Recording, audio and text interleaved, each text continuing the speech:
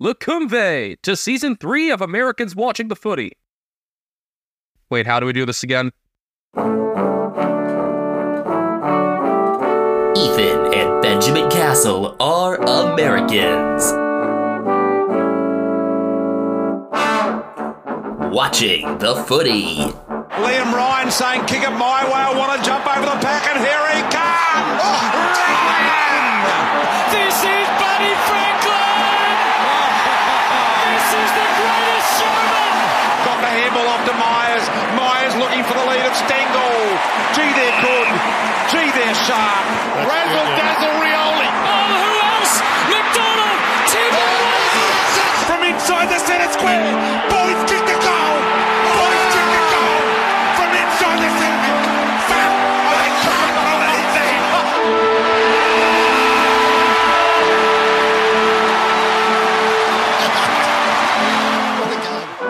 it. Yeah, it's been a good couple months since we last recorded. We were both just pretty busy to start 2024, but as the opening round approaches, we ought to get this going again. So, hello, I'm Benjamin Castle. I'm Ethan Castle. Good luck telling our voices apart. We're both here in South San Francisco, California, alongside Ethan's cat, Ryan Harambe. Yeah, it's honestly, the start of the season has ambushed me this year much more than last year, where it's like, you look at all of a sudden, it's like, whoa, shit, we're like a couple weeks away from actual games. Is it just because you've been busier? Maybe that plus the opening round coming up a little bit earlier, the Ravens having a deeper playoff run, that could have something to do with it. I don't think much. I don't know. It's just, there's been a lot of elements here, and I am looking forward to it. You know, I think I have the best way, actually, to get ready for this season. Oh, gosh. Watching the 4 games that I never watched from last year. You still have not watched 4 games from last year? Yeah. All right. Also, I'm behind on, like, this entire season of Family Guy, this entire Simpsons season, and at least a handful of episodes from American Dad, so got a lot of catching up to do. Ethan, which are the games you get to watch? Freo and Brisbane from round 21, which I've watched, like, bits and pieces of. I think I watched all of round 22. I think Bulldogs West Coast from round 23. Maybe Freo Port from round 23 or something as well. That sounds right. That was a game that I definitely had. And how about round 24? Just North and Gold Coast. Okay, yeah. Understandable one for you to miss, I think, aside from Freo and Brisbane. Wait. We saw the first half of Bulldogs and Eagles while we were out. Yeah, but I wasn't watching that closely, and I never went back and watched the second half in full either. I just kind of never watched that one as seriously, so. Was Geelong playing at that time? Might have been it. No, it's just, I was in charge of which other game during that. Looking at the schedule, I think, yeah, Melbourne Hawthorn, I think, was my responsibility from that day. Yeah, I think I did get through Adelaide Sydney, though, the post game. Yeah, the Ben Keys game, as it were. But I think that's actually a really good way to get set for the season, and I think it's also worth mentioning kind of our plans for this season. Maybe actually getting guests on at some point. We'll see about that. We always talk about it. Still hasn't happened.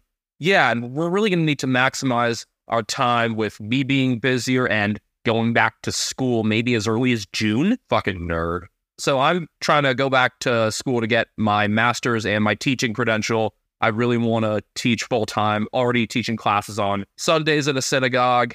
I'm doing a lot of substitute teaching now.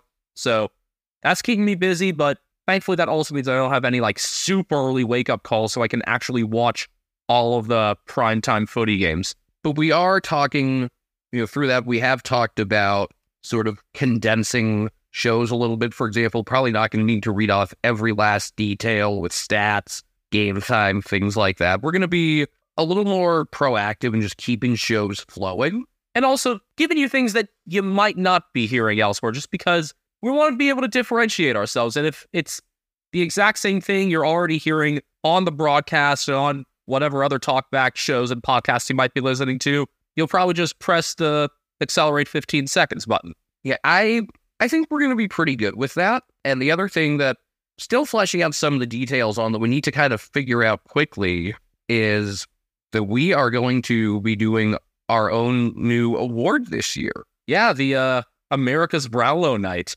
we're ironing out some of the kinks for that, really trying to figure out how we're going to vote on games and how we're going to keep that fresh, keep things interesting throughout the whole season. But for now, this is going to be part 1 of 3 of our team-by-team home and away previews. As we usually do, we're going to be going randomly here. I've got the spinner all set. We'll go through some details on rough patches in the fixture, but we already did do a good amount of fixture talk in one of our last episodes of the previous season. It seems like one that a lot of people listened to, the fixture focus episode. All right then, I guess because it's on my computer, I have the honor of spinning the wheel and getting us going. The first team in this home and away preview is North. Where to begin here? I mean, well, I would say nowhere to go but up, but there is a way to go down. You could lose twice to the Eagles. You could get the spoon. Obviously, North coming off of a 3-win season and a pretty funny one at that in terms of how it all went. 2 straight wins, 20 straight losses, and then out of nowhere, Nick Larkey saying, fuck your tank in the last round and smashing through the Suns in Hobart. There were moments where we saw flashes for this team. You know, guys like Eddie Ford or Hugh Greenwood having moments. Paul Curtis also among that young forward crop. I believe he had one of the finalists for Goal of the Year with the show he put on against Sydney in the infamous interchange breach game.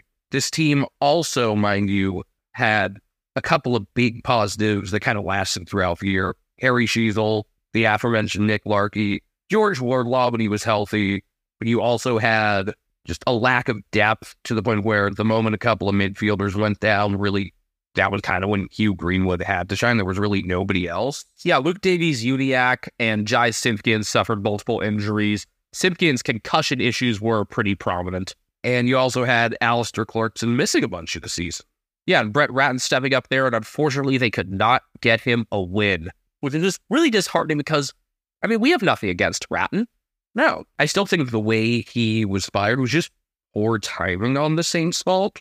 And we'll have a lot to talk about with the Saints and their structure and how they may have consolidated things that when they come up. One note about North, they were the only team to not beat any finalists last year. Even the Eagles managed to do that because they beat GWS before they came into their own. In terms of what part of the Oval looks the safest this year for North, would you say the forward group only because of Nick Larkey? I would say midfield more so, actually. If you got the health of Davies-Uniacke and Simpkin combined with a fuller season out of Wardlaw, I could definitely see that. Would be nice for Larkey to have a steadier kind of second tall target there. Eddie Ford isn't, super tall, but could end up providing some of that. I know that they just signed another taller target at the end of the supplemental period in Tyler Sellers, who could help with that at some point, but you don't expect a lot of these supplemental guys to get time right away. In terms of the ins and outs for North, you can add Zach Fisher to that midfield mix, pressing forward a bit more on the outside.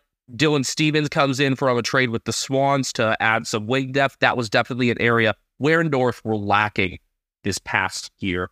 And a couple taller defenders coming in. Biggie Nguyen from Richmond, and Toby Pink was a very prominent defender for Glenelg as they shot up in the Sandful last year. Hadn't been on an AFL list since 2019, but now gets the chance. I was curious about where you would think those last pieces of the midfield fall. I mean, definitely the additions of picks 2 and 4 and Colby McKercher and Zane Dersma could shore up some spots there, but they'll definitely miss the leadership of Ben Cunnington. Yeah, I think he was more of an inspirational figure than an actual producer towards the end of his career, but certainly nice just to have that sort of guy you could draw on, just as someone to kind of keep things together mentally. And I think maybe he had a lot more to do with them not completely capsizing during that non-Clarkson stretch than we assume. Thinking back to, for example, that close game against Essendon. Speaking of Essendon, they took away a couple of North's most seasoned players. I mean, Todd Goldstein wasn't going to be hanging around, so that's still going to be weird. And then Ben Mackay, who we talked about a bunch. I mean, everybody talked about him a bunch. So the question becomes, what is this team going to look like defensively? I mean, you got Sheasel as a ball-moving halfback, but other than that, I mean, big opportunities there for the aforementioned Toby Pink, Biggie Nuon, and really the guy that I'm thinking of in terms of being a steadier defender is Josh Goater. I would also put Luke McDonald up there in the it can't get any worse. Rounded into better form in the last little part of the year there, but most of the season pretty unsteady. Well, we're really thinking about the sleeper type players here. Wouldn't even consider Josh Goater to be a sleeper at this point under most circumstances, but with pretty much no attention being paid to North's background, I almost feel like he'd qualify. Goater signed on for 2 more years, so he's in till 2025. 190 centimeters, so might not be like the key guy there, but had steadier numbers near the back of the year. And in the games where they were more competitive, his numbers did increase. Played 10 games last year, including all 3 of their wins. So there's that. Missed rounds 4 through 17 injured. So hopefully a steadier summer for him will get him toward the front of the playing list right away. Who are you going with, Ethan? I'm going to go with Callum Dawson. He played in all of 1 game last year, the win over the Suns. He's over 6 feet, I believe, and had a couple of intercepts, and just like intercept marks are just something that this team could use. We're starting with like the bare minimum here defensively, but I think there's room for him to kind of settle in. If you're looking for someone to break out off of this team, the most likely place it's going to happen is going to be defensively, just because there are openings there. Yeah, I mean, definitely openings for Toby Pink to step up right away. Goater, I could see really in the best 22. I feel like Goater and Aiden Core will have to have steadier spots in the fullback line this year, just out of necessity with Ben McKay gone, and maybe you can fit in some of the younger guys around there. The other interesting thing to watch for North will be the ruck situation, obviously, with no Todd Goldstein anymore. It means it's probably Tristan Jerry's time to shine. Opportunities for Charlie Coleman to maybe be in there as the second ruck, or Callum Coleman-Jones, who showed flashes as a ruck second forward option, but wasn't able to stay on the field with some concussion issues. So a lot of uncertainty there, but I've got this weird feeling that we're going to see North jump out of the bottom 2. With who falling into the bottom 2, though? I don't know. I feel like that's the question to me. I feel like there's got to be something changing in the bottom 2 or 3. Yeah, I don't think North will necessarily be as bad, but I just don't know who drops down there unless... I mean, I still think, even though they've really bought into the full rebuild, I still think Hawthorne's working their way up. Maybe we'll just see Phase B a lot closer. I'm finally not going to do it. I'm not going to say the Saints are going to do it, because I know they're better than that. Every time I pick them to be absolute ass, they end up actually kind of good. Maybe then we'll just see, it being like, I have no idea. That'll be a fun one to talk about as well. I still can't believe there was a 16-point gap between 16th and 17th. Yeah, I don't think the gap is going to be that small. That I feel pretty good about. That was the same size as the point gap between 16th and 10th.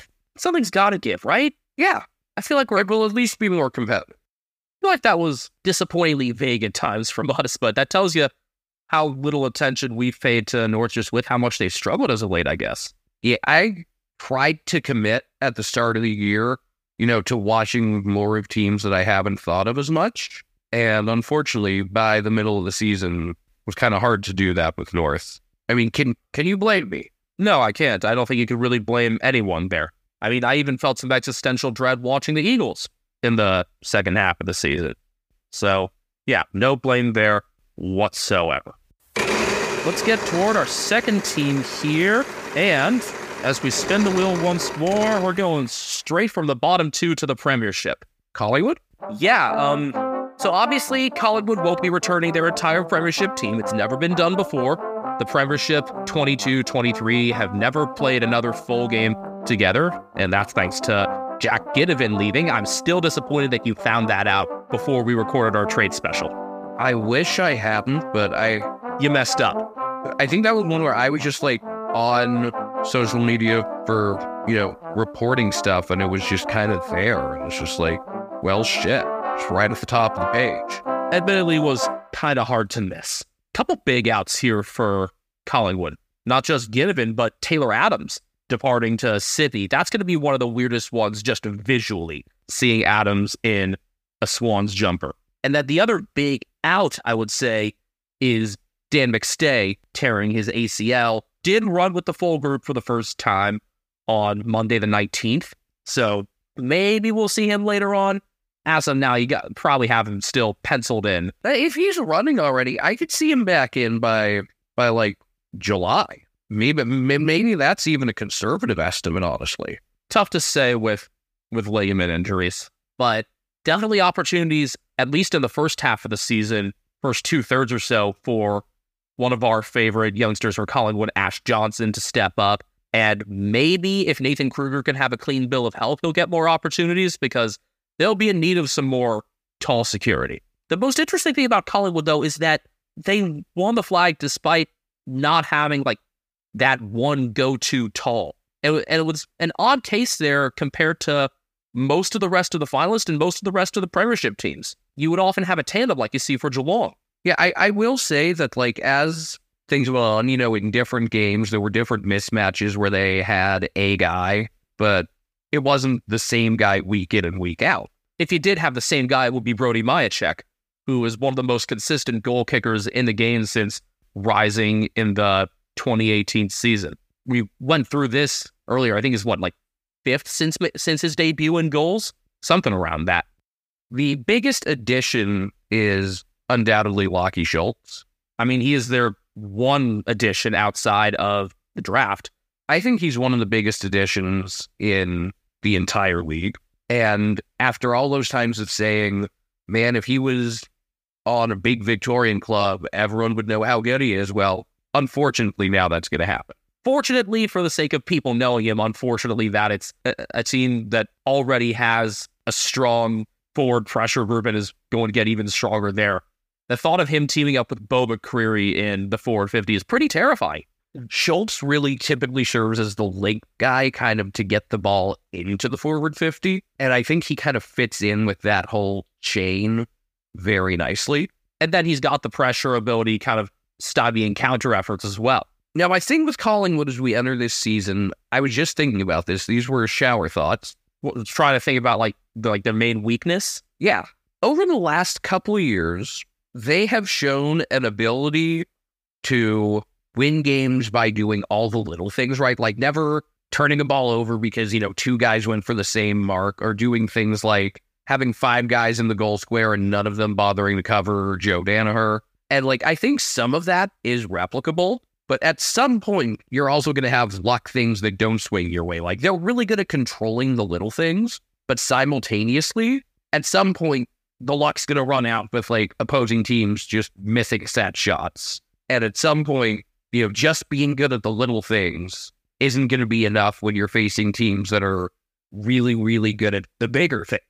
So I want to see how they adjust, because I'm sure they're well aware that the target's on their backs. The target's on your backs at Collingwood, no matter what type of season you're coming off. But coming off of that season, too, everyone will have scrutinized every little detail about them. And I just want to see how they adjust, because now they're the ones at the top of the mountain and everyone's going to be hunting them. I think they're going to have to be better at some of the bigger things. They're going to have games where they dominate the possession numbers more, because they won a lot of games last year without doing that. No, just on pure efficiency there. And yeah, being ruthlessly efficient is good. So is, fanatical devotion to the Pope. I knew you were going there. But ultimately, they're going to have to be able to kind of do well in the macro as well as the micro. Yes, exactly. And I just want to see how they're going to do that, because they're going to face teams that are better at the big things. Well, you just keep saying the big things. And the first thing that comes to mind is that, the continuing concussion issues of Nathan Murphy, ruled himself out of the grand final a quarter time because his vision was blurred. Still seems to be a little insecure going into the season in terms of whether or not he'll be ready right away. And then you also got the question of, who's going to fill Dan McStay's spot? It won't just be more of Mason Cox and Darcy Cameron sliding forward there. It's the key positions that will intrigue me, because I feel like it just isn't sustainable for long to just keep winning without steadier key targets. And when it comes to the back, we saw when Collingwood did lose games and when they weren't playing as strongly, it was because somebody was able to match up more cleanly against Nathan Murphy or Darcy Moore, make their one-on-ones more of a headache, or lock Moore into a one-on-one when he really was trying to play as that loose defender. So that's why my sleeper for Collingwood is a currently untried key defender in Charlie Dean. You may recall last year he was put on the inactive list after a second serious foot injury, but the club has clearly rallied around him. He's done well in the training thus far, and I feel like he'd have to prove himself in the VFL first. His only appearance last year in any official game for Collingwood was their elimination final in the VFL. He did play well in that game, got tested a lot as Williamstown blew him out. But if he is healthy, he's probably going to be the next key defender up, and he'd be someone who would be more like for like to replace Murphy than someone like Jacob Ryan. But we did see briefly near the back of the season who Collingwood tried to call Flying Ryan, but that title's already taken. Where does your sleeper pick fall? I am making this pick off of sheer vibes. Well, in part because he fits this club's image perfectly, and in part because there just aren't that many legitimate candidates. I don't know if you could even call him a sleeper, considering he was drafted somewhat early, but I'm going with Harry DiMattia just because he looks the part. Yeah, it does have a little bit of an injury concern that might slow down the very start of his season, but very versatile player, history of leadership through junior footy, and all sorts of speed as well. He was the one who was, I think, got some state-level youth cricket appearances as well, and was like a ball boy at the Boxing Day test in 2022, I want to say, before deciding to commit more fully to footy. He does look the part, I agree there. So my reasoning for this one is literally just look at him. Look at it! I mean, I feel like you went with a real vibes pick last year, too. You went with Reef McGuinness last year. He's another one who ought to get some more opportunities in McStay's absence, especially as a pretty versatile tall. You see him going upfield a lot into the midfield, maybe playing a little off the center mouth, is kind of coming back from a center half forward spot to contend. I think his versatility makes him a great fit for the sub role. McGuinness or DiMattia, or both McGuinness? We did see that. I can't say I know all that much about DiMattia, the player, yet. Again, I was just picking this off of just looking up and down the roster. Just like, this guy looks like he's going to be a perfect Collingwood. I'm looking forward to watching both of Collingwood's two first picks this year. Check with Joss brother Tao is also in Collingwood's colors now after being picked up with pick 37. And who knows, maybe by that round 19 rematch at the G, we could see them face off. CJ obviously has absolutely no luck with his hamstrings. That's going to be a fun double up there, Collingwood and Hawthorn. Their first matchup will, of course, be in the Gather Round first one of the year. Ooh, are we going to keep track for the whole season or no? No, we're not keeping track, but we had to fit that in during the first episode. There were a couple where we went without it and it just didn't seem right. But yeah, that Hawthorn double-up should be a lot of fun, not just with Ginnivan switching sides, but also just considering the way that their matchup went last year and even the year prior. I think 2022 Collingwood Hawthorn was when Ollie Henry had some fourth quarter heroics. Oh yeah, he's mine now. She's mine now, John. Obviously a very tough schedule for Collingwood, befitting of the Premiers. Double-ups against Brisbane, Carlton, Melbourne, Sydney, and Essendon, as well as Hawthorn. So 4 finalists, one of the toughest fixtures by any metrics, and they're going to get at it right away in the opening round against the Giants. A shame that's not a double-up. Yeah, I get why they're trying this opening round stuff, but I still think that you're the reigning Premiers, you're supposed to open at home. And we still need Richmond and Carlton to open the season. Yeah, and I do like that at least round 1 they'll be playing the Swans. So, if you just plug it back in, opening round would have been a round 5 game. But I think they did, was they probably set the schedule, and then once the NRL stuff became confirmed, they kind of just like, all right, let's just yank a few games around and bring more games to the northern states early. Yeah, which, again, I get why it's being done. I hope it's successful, but I'm not sure if we want to see it long term. Yeah. I am glad that they get the Swans twice, that we get to see that matchup at the G again, because it had been ages since they played there and since the two of them faced off in Melbourne. So I'm glad that's evening out, along with some other fixture things that are finally evening out, says the Eagles member. Oh, yeah.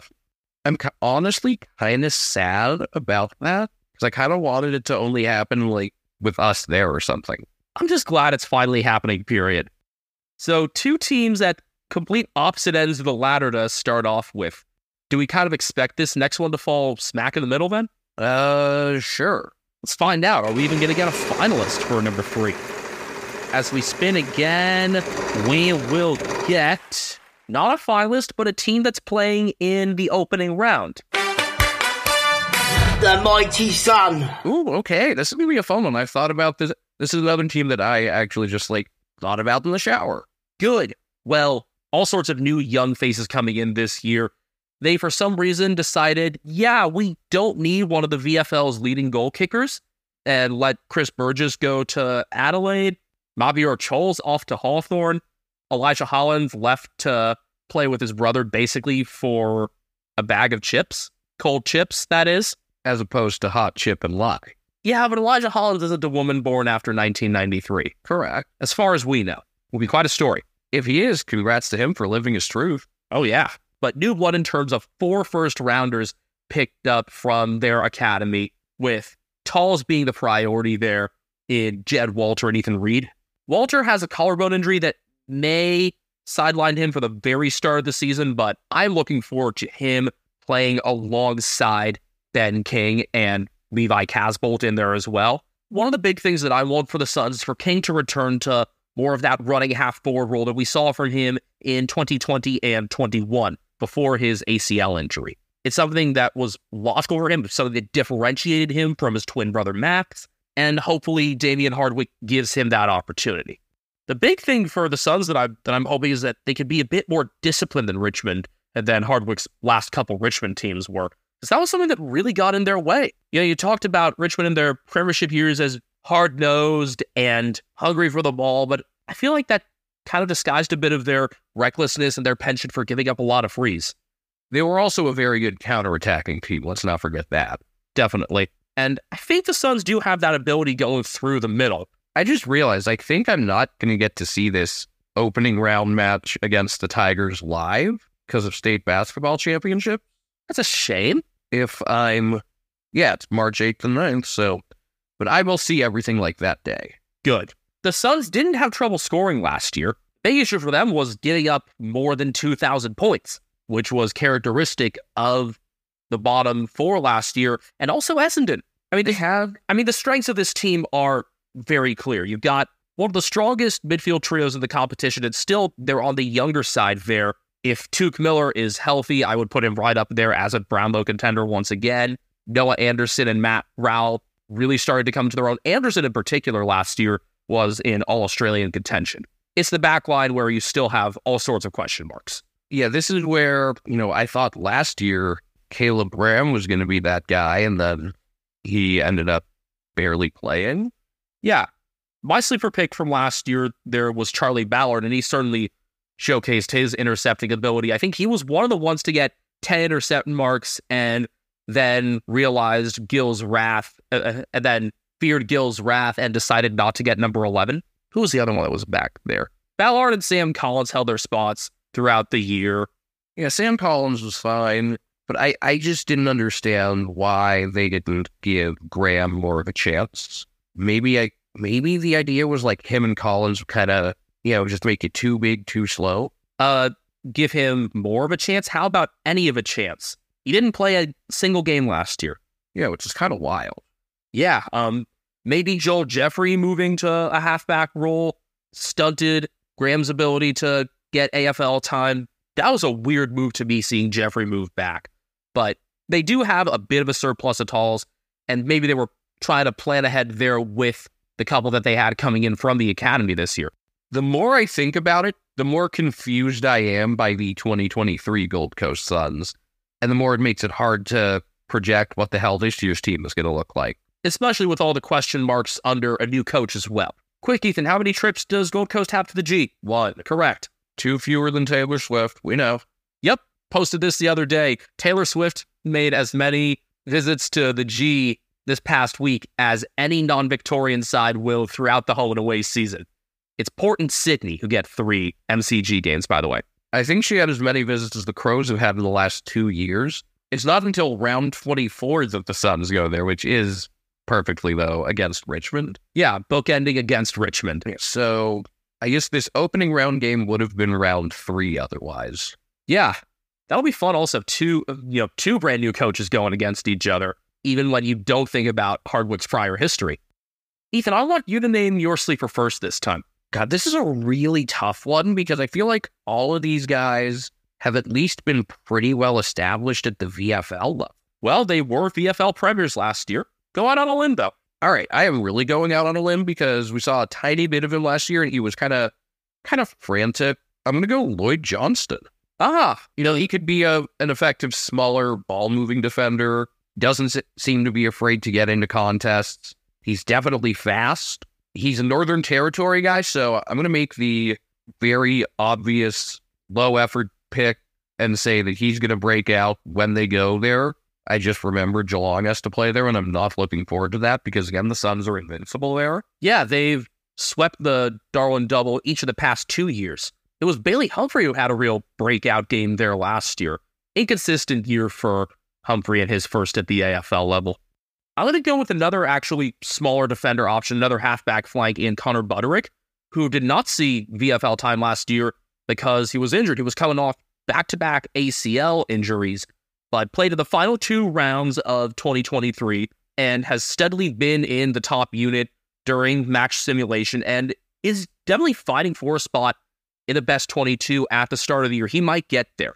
I've been following a lot of Michael Whiting's reporting about the Queensland teams during this offseason, especially the Suns, because of just how many questions we have about him. And Butterick's a player that had been on my radar the previous year, but it makes more sense now that he's in better health and that the team has some pretty wide open spots there in terms of defense. The other one to mention there is another Suns Academy graduate in Bodie Hewland, who we did see at the beginning of last year in the AFL. Hewland's a little bit taller. I'd like to see more out of him. Like to see up front some consistency out of Bailey Humphrey, who certainly has the ceiling. I feel like he's got the sort of same frantic energy in the forward half that Johnston does in the back, and he's just got to learn how to channel that. Humphrey does seem very bought into the club, which is good. And hopefully, just having a coach there like Hardwick will allow things to be steadier in terms of player retention, because that's always been the big problem for the Suns. They didn't ever go after... they went after a big name on the play list right away, but never had the type of coach there that could really draw names. And it's a tough market to go to. Gold Coast, I almost think of it similarly to how Las Vegas is in some respects here, with kind of a transient tourist population. They did have Gold Coast is the shithole. Yes, and also they didn't start winning right away. Before history is written, it's played. Before it's frozen in time, it's fought one shift at a time. Before it's etched in silver, it's carved in ice. What happens next will last forever. The Stanley Cup Final on ABC and ESPN Plus begins Saturday. And welcome back to episode 147 of Americans Watching the Footy, our Season 3 debut. Don't forget, we're on Twitter, @AmericansFooty. We're on Instagram. We're on YouTube. That grand final episode, once it got uploaded to YouTube, got a lot of plays. Yeah. Whoa, this doing numbers. I mean, the official Collingwood account even responded. I think they just said, how good or something? Something like that. Still, it was like, damn, this doing numbers. Look at what it means to them! Individually, I'm on Twitter @BenjaminHK01. I am at Castle Media. Brian Harambe is on Instagram @CatNameBrian. And he's turning 3.5 in a few days. He still sounds like he's a year old, if that. I hope his voice never changes. Oh, I feel pretty good about him keeping the baby voice at this point. Sir, you have a severe case of baby voice. So, we've gone through 3 teams. Let's do 3 more. Yeah? Yeah. Sound good? I mean, that's what we set out to do. 3 parts, 6 teams each. We've only had 1 finalist so far. We're getting another here in the Saints. You said you were going to have some fun talking about them. We both did, really. I thought they were going to be the shits last year, and they ended up being, well, not the shits. No, and just a pretty turbulent offseason for them in terms of a lot of trades, a lot of players leaving. You had Jade Gresham leaving for Essendon, obviously. Jack Billings and Nick Caulfield departing as well. Meanwhile, they were part of a 4-team trade that brought in Paddy Dow, and it was known for a while that they were after Liam Henry. They did get him. Henry to the Saints kind of just, that's one that does make sense to me, seeing what he was able to do once he was on the halfback flank and wing last year. Now, how much of a loss is that for Freo compared to a gain for the Saints? I think that's obviously hard to tell at this time. How's he going to kind of fit in with Jack Sinclair moving the ball out of the back is what I'm questioning. Are they going to flow well? Do they fit together well? Are they kind of going to step on each other's toes? I was thinking maybe just right away start by having them kind of be opposite each other, play on opposite ends of the ground, being accelerators like that. That seems to be the most obvious solution there. A simple one, but one that should do well enough. Haven't been focusing much on their match sims as of yet. We'll be tuning into their preseason encounters to see where Henry fits into the bigger picture there. The other big interest point in terms of the Saints is that Ross Lyon really seems to be in charge in multiple respects. Their CEO, Simon Lethlean, is out, seemingly after a disagreement with Ross Lyon, and the club sided with the head coach. So they've got ex-North Melbourne boss Carl Delana as the acting CEO right now. Their search for a permanent chief executive is ongoing. Also, a number of injuries to start the season, including the aforementioned Sinclair. He's a test to be ready for round 1, and the luckless Hunter Clark, who was your sleeper last year. I guess fit the definition of a sleeper then because we haven't seen much of him the past couple years. Somebody whose ceiling I don't think is in doubt. Yeah, just always hurt. And it continues. This time it's a facial fracture and a concussion. Saints were pretty low in terms of percentage for the top 8 last year at a little under 108. Seems like a bit more of a product of the Ross Ball style of slowing things down a bit more, which really took hold in the middle part of the year before they kind of rectified things and realized, oh wait, this list can play fast. We've got guys like Jack Higgins for that. We've got Mitch Owens for that. We love Mitch Owens here. Pepper, as you started calling him. Yeah, Machito Pepper. Yeah. Higgins got one of the historic jumper numbers this year, number 1. And who got number 2? Marcus Windhager.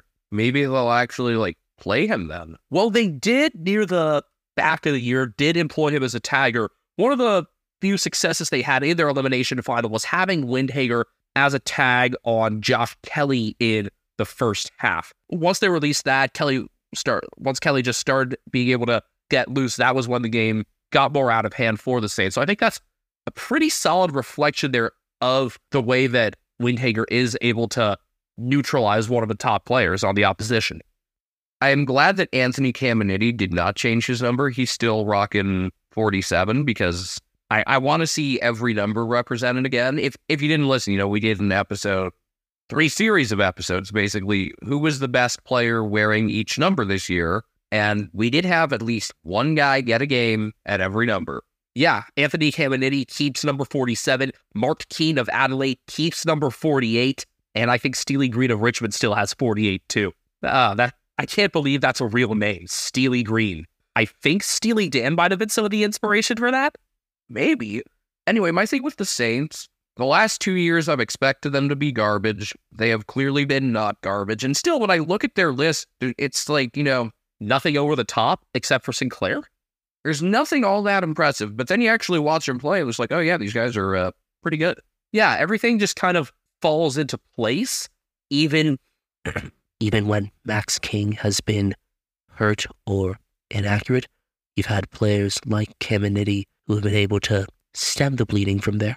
Caminiti's definitely part of that second tier in their attack there, along with Cooper Sharman, who had some steadier time in the second half of the year as well. I think he was another one that we mentioned there in terms of the best by number. I believe he was our 43. Another number with pretty slim pickings. Especially now that Walla's gone. Saints' schedule, though, does seem to be a bit forgiving. I mean, maybe that's just skewed by the fact that they're doubling up against the Eagles. I think a lot of that will depend on where Richmond slots into things this year. That's been a double up in the past few years. I think we've seen that. We, of course, saw that this past year with the Trent Caution milestone game being against the Saints and then playing again near the end of the year too.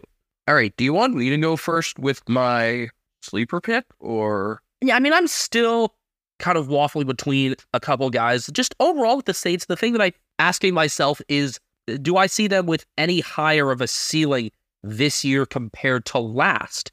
And I have no reason to believe that they'll really go much higher than the 6th place finish they had last year. 7th if you count finals. We know how crowded the top is going to be. They haven't really done anything that's going to blow us away. They seem like such an obvious pick to take a step back. But again, I'm not letting them burn me for a 3rd time in a row. And I do think like Liam Henry's a good addition if he's properly used and if he stays out of Sinclair's way. Again, just Patty Dow can be a really high impact player. We saw that when Sam Walsh was out for the Blues, when Dow was able to get that opportunity, being the first guy outside of those main ground contests, kind of Cripps feeding it out to him. So if you have somebody like a Jack Haynes or a Dan Butler that could feed out to him, maybe that'll work for Dow. Maybe Windhager's another one where you could really have him feed out to him. Windhager has that sort of aggression that I think could really help him in those ball-up situations. So where do you look for your sleeper in terms of Saints? I'm gonna go with James Van Ness because it seems like he's been pretty well liked among Saints fans, and I feel like at some point they're gonna have an opening defensively. Maybe someone gets hurt. They seem to be pretty rock solid in that front last year, so I'm just gonna bet this one off of someone's gonna get hurt and he's gonna get a chance to go. That's kind of what I did with Collingwood with Charlie Dean. Van Ness at this point remains untried at the AFL level, and will probably need a bit more time in the reserves before taking that next step. I feel like the Saints are just, in so many different areas, they're just like, yeah, they're good enough here. There's nothing like completely obvious. Like, for example, you had Cal Wilkie being an All-Australian last year, and then the next guys off of him, like, weren't, household names by any means. You had Josh Battle there getting more consistent time. Dougal Howard was there too. I think you're going to see someone there kind of rising up. And I think the other name that I think is going to reemerge this year after being strong in the VFL this year for Sandringham and with the need for a backup ruck option at some point is Tom Campbell. Re-signed despite not getting an AFL game this past year. Not sure if you'd put him ahead of Jack Hayes, but if one of Marshall or Hayes goes down, I feel like he'd be an obvious one to step up there, and I think he will get some AFL time. I think there's clearly some belief from Ross Lyon and the list bosses if he's getting re-signed without an AFL appearance. Yeah, that actually seems like a pretty reasonable bet in terms of just like, yeah, there should be a chance eventually. I feel like we're less convinced on some of these than last year. Why do you think that is? Just that we took a lens so closely to certain players last year when we were doing this that it's just harder to find new options? Yeah, and maybe I just don't think there's like those, like, the big time guys are pretty obvious of like the newcomers. Yeah. I know most of the time we're avoiding, the first round picks here, for example. Yeah. I think we've only mentioned a new draft pick thus far, and that's Harry DiMattia. I mean, it's like there's so much Harley Reid discussion, for example, and we're trying to, again, not hit you with things that you already know. Yeah, I like the pick with Van Ness. I think Tom Campbell, I made the pick, so I think Tom Campbell would make sense for me, and I'd want to go for somebody who's more off the beaten path than someone who got AFL time last year, like Riley Bonner, who they picked up in the preseason draft. What's a Bonner? So 4 teams down, 2 to go for this first episode, and it's Tiger time. So both of the new coach hirings get talked about right off the bat here in our season premiere. And I had some fun watching Richmond in the match sim the other day, seeing how Adam Uze's outfit played the first time. A lot more emphasis on forward pressure, and I think that panned out pretty well for him there. You mentioned his outfit. Was he wearing like a Kim Mulkey outfit? Ooh, no, probably for the better that he didn't. I'd rather coaches not do the whole look at me. Oh, Kim Mulkey is certainly that. For those of you who don't know, Kim Mulkey is the head basketball coach at LSU. Head women's basketball coach, yeah. Had previously won multiple national championships at Baylor before winning one at LSU this past year. And her outfits she likes attention. I mostly call her Karen Mulkey, and I think that's pretty appropriate. I don't know if it's like a Karen thing as much as just She wants to be noticed. It's not just the outfit. It's the whining as well. Like, on the rare occasion things don't go her team's way, it's very noticeable. One of the biggest pluses out of the match sim for Richmond, Josh Gibcus finally getting some AFL action again and looking good in the process. Remember, he missed all of last year with his hamstring injury, saw a specialist in Qatar of all places for that, and things are looking up for him. I mean, opinions on Qatar being what they are, the fact is they probably do have like some pretty good doctors there because they've got people with insane money. Yeah, that often does the trick. Hard to tell just exactly how positive you can be about Richmond going into the season, coming off a 13th place finish and still with a reasonably difficult schedule, double ups against the Blues, of course, and Port. Still no double up against Essendon again. I thought after last year, Essendon would have kind of earned that again. Earning it by, like, not being absolute shite. Yeah, just by beating them. And also just being 2 spots apart on the ladder. Just Geelong separating them. Yeah, that's sad that we're only going to see him for Dreamtime this year, but I believe Dreamtime is a standalone game. I think it is. Want to double check on that. Yes, it is. Standalone game, May 25th, round 11. Been a couple years since that happened, so it needs to be. Yeah, it's one of the biggest showcase games for the league, one of the biggest crowds. It makes no sense for it to go up against anything else. So questions about Richmond's forward ranks at the start of the year, yeah? Yeah, because Tom Lynch is hurt once again. Well, yeah, it's the same foot injury, but also there's a retirement there that's pretty important. You're talking, of course, about Jason Castagna. Oh, of course, yes. Sorry, did I mention Jack Revolt? That's pretty significant. So's Trent Cotchin. Yeah, really relevant retirements in all 3 areas of the field. Even though Robbie Tarrant didn't get a game last year, that was someone who you at least expected to get some best 23 time had he played on. But a healthier Dylan Grimes could help if he is able to get over his calf injury in time. And I think you've got more prevalent kind of depth backup options there in the forward lines than you do in defense. You got the smaller forward solution figured out, I think, at this point. A better year out of Morris Rioli Jr. could do wonders there, and you see how versatile Liam Baker is. He could slot in pretty much anywhere you wanted. He has re-upped with the club as well, which, as a fan of a Western team, is a shame. Is it a hot take to say that Liam Baker's going to win their best and fairest this year? I don't think that's that hot of a take.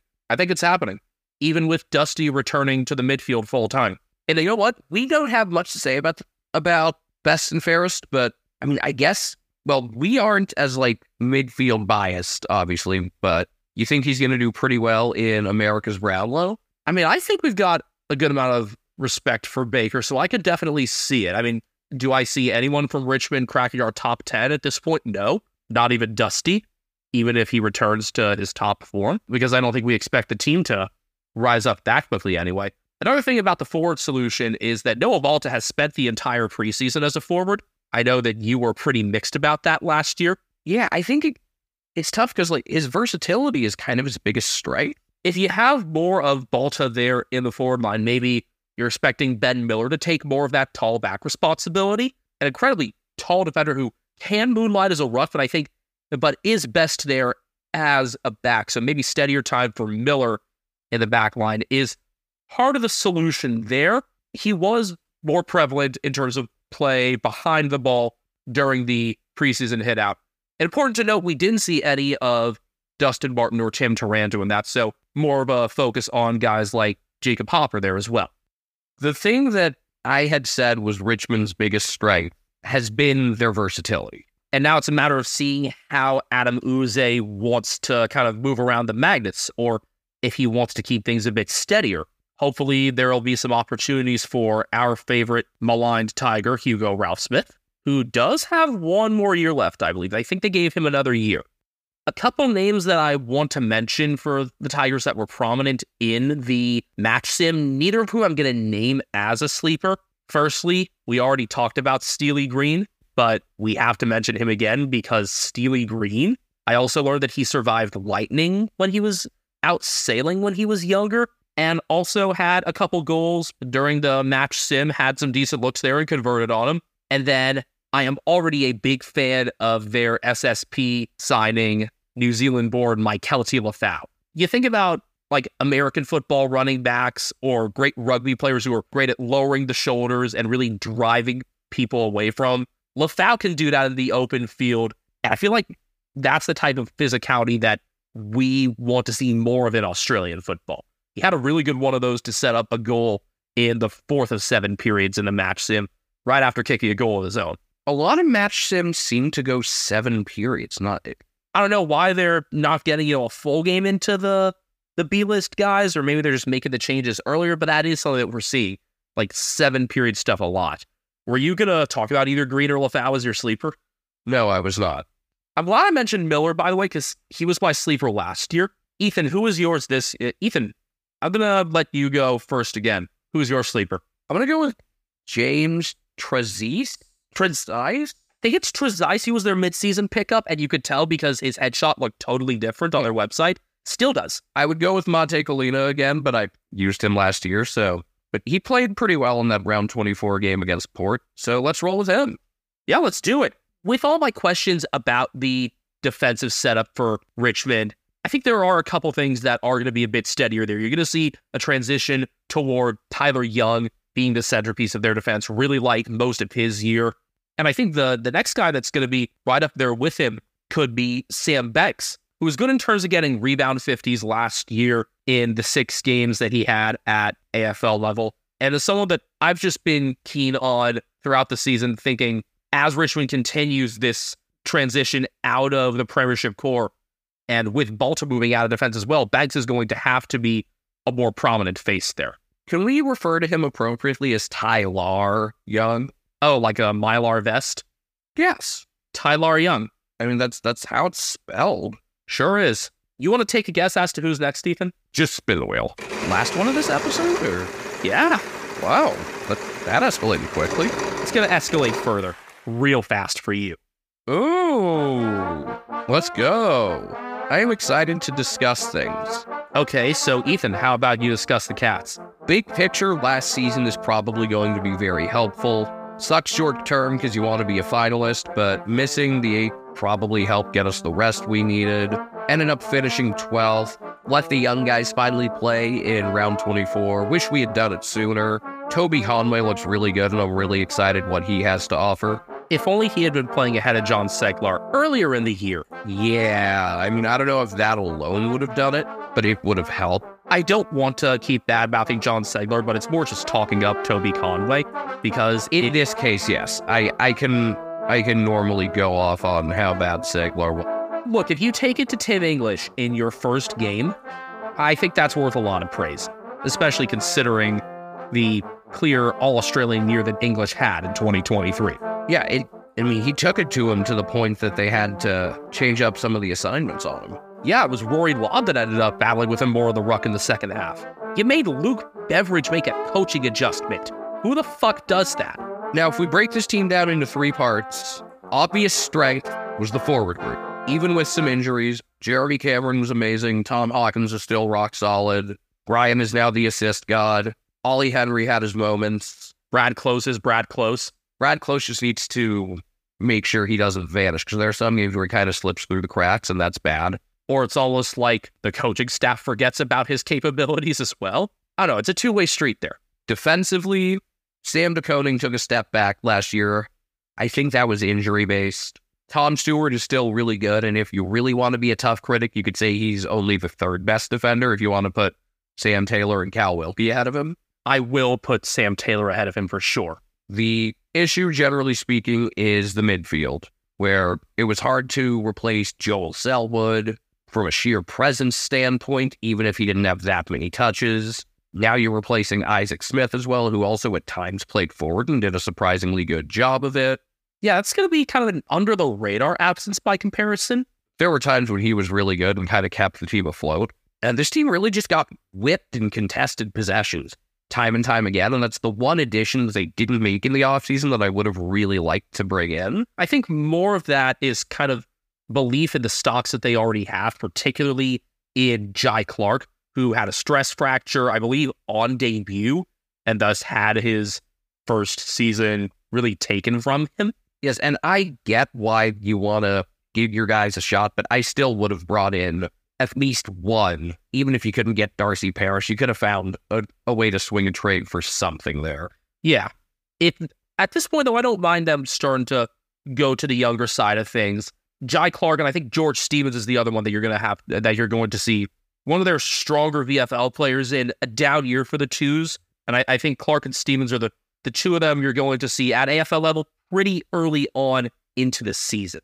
The thing that I got out of the VFL was even if the team was getting spanked most weeks, there were good individual performances to be excited about. And it was just, a healthier AFL list would have meant probably better VFL results.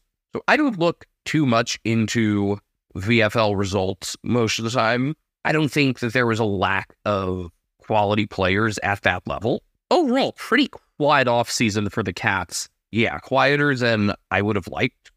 And that's certainly like I hope to be proven wrong. I hope that their belief in the internal stock leads to immediate returns instead of, returns a couple of years from now. While you've got Hawkins and a couple of the other older players still around, you mean? Yeah, exactly. While you still got the stock up for making the most of what you have elsewhere. Now, I know that one of your biggest concerns last year was some of the halfback and fullback rise at times. With Stewart and DeConing down, the depth there was a little thin, and I think Connor O'Sullivan was a nice pickup there at pick 11 to remedy some of that, especially with down years out of Jed Buse and Jake Kolajafny, who in 2022 were kind of the last pieces necessary for that premiership back third. Yeah, Kolajashny in particular was unfortunately awful last year, which sucks because I've been a fan of his. I'm a big fan of the Kolajashny goal tally butt tattoo, and I really would like to see him bounce back, but if not, I think it would need to go the way of, I was going to say Lockie Henderson, but then I thought, no, because we left him in way too long. Maybe more like Sean Higgins, you just kind of got to take him out of the lineup early, which I hope it doesn't come to that. I hope he plays well. I hope he bounces back. I'm much more confident in Sam DeConing bouncing back. I think just healthy and not having a smashed face should work to his advantage. I think that's fair. Yeah, the main question for this team is, can the midfield be good enough? That's all the midfield has to be, is not good, but good enough, because the Krusty seal of approval. The forward group, even in the worst case scenario, is still going to be pretty solid. Even if somehow you have a terrible combination of injuries and sets shot accuracy coming to get you, that forward group is still going to be pretty good.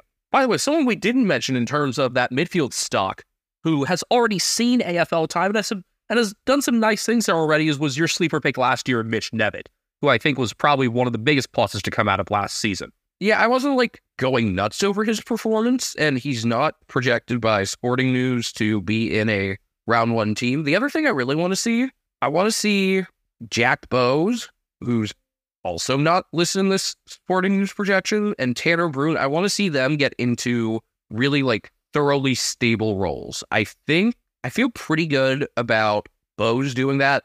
He seemed to get really positive reviews from people but I thought he was pretty lousy. People liked the way he used the ball. I just didn't think he got it enough. But I would like to see more out of him, a stable role out of Tanner Bruin. I'd like to see people figure out, what are we doing with each of these guys? As much as versatility is a strength, these guys need to step in and master the roles that are asked. And I think, Bruin, and that's the vision. The vision is for those guys to do that. I fucks with the vision, fam. Let's build. Exactly. I mean, I think the vision will be to have Bruin and Nevitt and Clark and Stevens all right there. But I feel like at least one of them would get in one of the other's way. And I mean, injuries will eventually thin something like that out naturally, whether you like it or not. Yeah. And by the way, if I haven't mentioned it yet, my thing with injuries, there's one team a year that gets lucky and gets to avoid injuries. The last couple of years, it's largely been the Lions. I assume that it'll just land on someone else this year. I don't know who. You can't really count on it. And then the other 17 teams all have injuries, and one of those 17 will get absolutely fucked by them. 2 of the 17. If you count the Eagles as a guaranteed one, then yeah, 2. I'm counting the Eagles as a guaranteed one. They still have Elliott Glassbones and Paper Skin Yo. My sleeper for the Cats is somebody who has yet to get a game at the AFL level, but won the Norm Goss Memorial Medal last year as VFL Grand Final Best on Ground. in a losing effort. Sean Manna, the 26-year-old draftee, picked up with pick 36. Fuck, I was going to take him. Haha. Manna just makes sense as that perfect Geelong pickup. They've done very well with their mature age draftees before. Manna had been looked at for the midseason draft this past year. He can be listed as a midfielder or as a forward, has very good endurance for somebody who can be a 6-goal kicker. And I can see him having a sort of Brad Close-like role where you put him on the outside, maybe even getting some time on the wing and accelerating play into the forward 50 from there. If not, maybe like a give and go situation where, say, like he helps get it to Myers before going deep himself. People who know much more about this sport than me are very excited about him. I'm avoiding the obvious pun with his last name. It's a biblical thing. I get it now. Yes, it is. All right, now that I took your sleeper from you, Ethan. Shit. I didn't think I'd fluster you when it came to Geelong. I was all set on using him. Let's go with Mitch Hardy, the midseason draftee. I'm picking Mitch Hardy off the logic of they kept him around even though we didn't get a game at the AFL level after being a midseason draftee, which means they must like him. And he's another 26-year-old there, so if you're looking for somebody who's more seasoned to fit into the midfield, be one of the better contested ball getters, I think Hardy fits in there. I'm glad we mentioned him after I hadn't before. I think you just like your bitches. No, I think in this case it was seriously just like, there's a reason he's still there. I hope we get to see that reason. I like that. I like that a lot. And with that, we are through our Season 3 premiere. We've yet to see a whole lot of interclub match sims, so hopefully as those come along, that'll shape our understanding of the deeper part of the list a bit better for these 12 teams we have yet to cover. We'll see how many times we steal our sleeper picks away from each other as well, because we've got the counter at 1 so far, and I expect it to go higher. A reminder, again, that we are on Twitter, Instagram, and YouTube at Americans Footy. All of our podcast episodes get uploaded to YouTube, and I'll keep at it with some more shorts going into the season as well. Individually, Benjamin HK01 for me, Castle Media for me, cat named Brian on Instagram for him. When I say him, I place my hand on the adorable son sleeping next to me. Is he a mighty son? Sure, he can be mighty. He's strong and smart too. He knows the word ceiling. I should have tried that on him while he was away. Maybe for the next episode. See y'all soon, I guess?